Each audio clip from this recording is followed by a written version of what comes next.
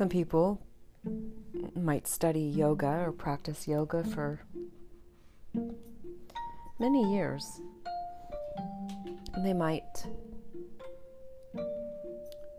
be able to do handstands and headstands and contort themselves into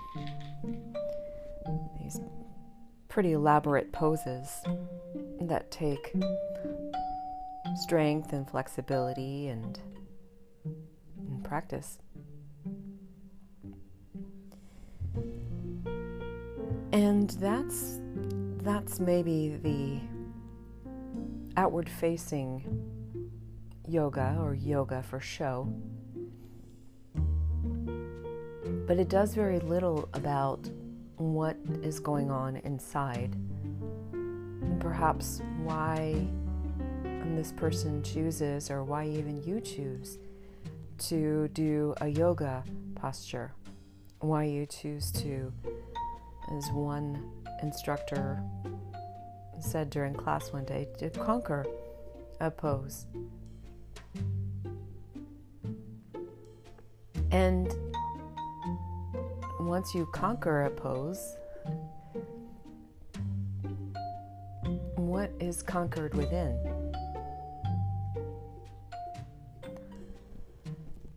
And ultimately, that's really what yoga is to, kind of take an iron and smooth out the patterning of consciousness. So lots of times what happens is we've developed patterns and routines that actually bring harm to either ourselves or to others. And these patterns keep us stuck, and they just keep in this everlasting loop. We get up and it's like Groundhog Day. We do the same things, but there's no progress, only pain. And so the practice of yoga is kind of rewiring the brain.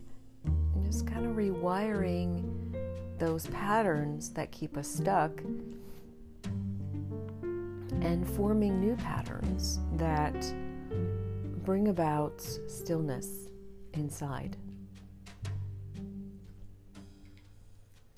And it's interesting because the very first verse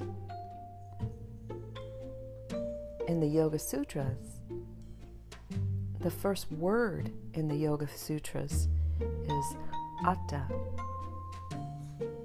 which means henceforth, or and at last, or and now, the discipline of yoga. So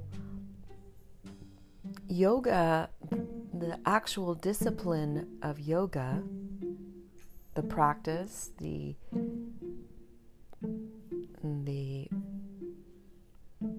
work of yoga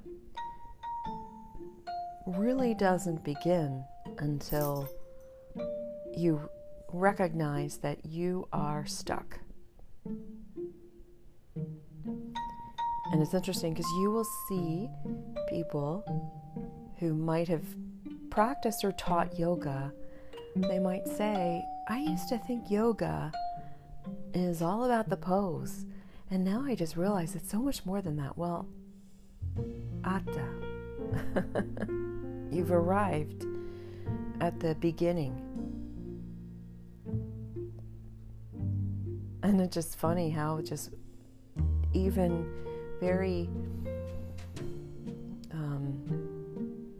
progressed yoga teachers will say that, yet they will continue to attract more people with an elaborate pose, as if an advanced pose indicates really what's going on in their lives and how they've ironed out those patterns.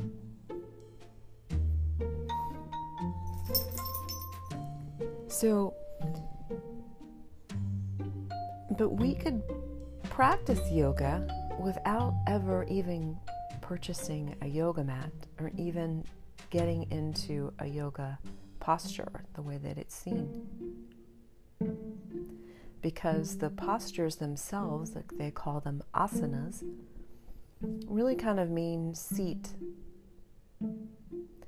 And then they are meant to help us concentrate. And so we iron out the patternings of our mind by ironing out some of the patterns of our bodies. Because lots of times we hold the tension somewhere in our body. And so what we do is we move the body in a different way so that it kind of unlocks some of those wrinkles, those patterns that cause us to stay stuck in a given way. As you know, if you have a tight hip on one side, it'll cause you to limp.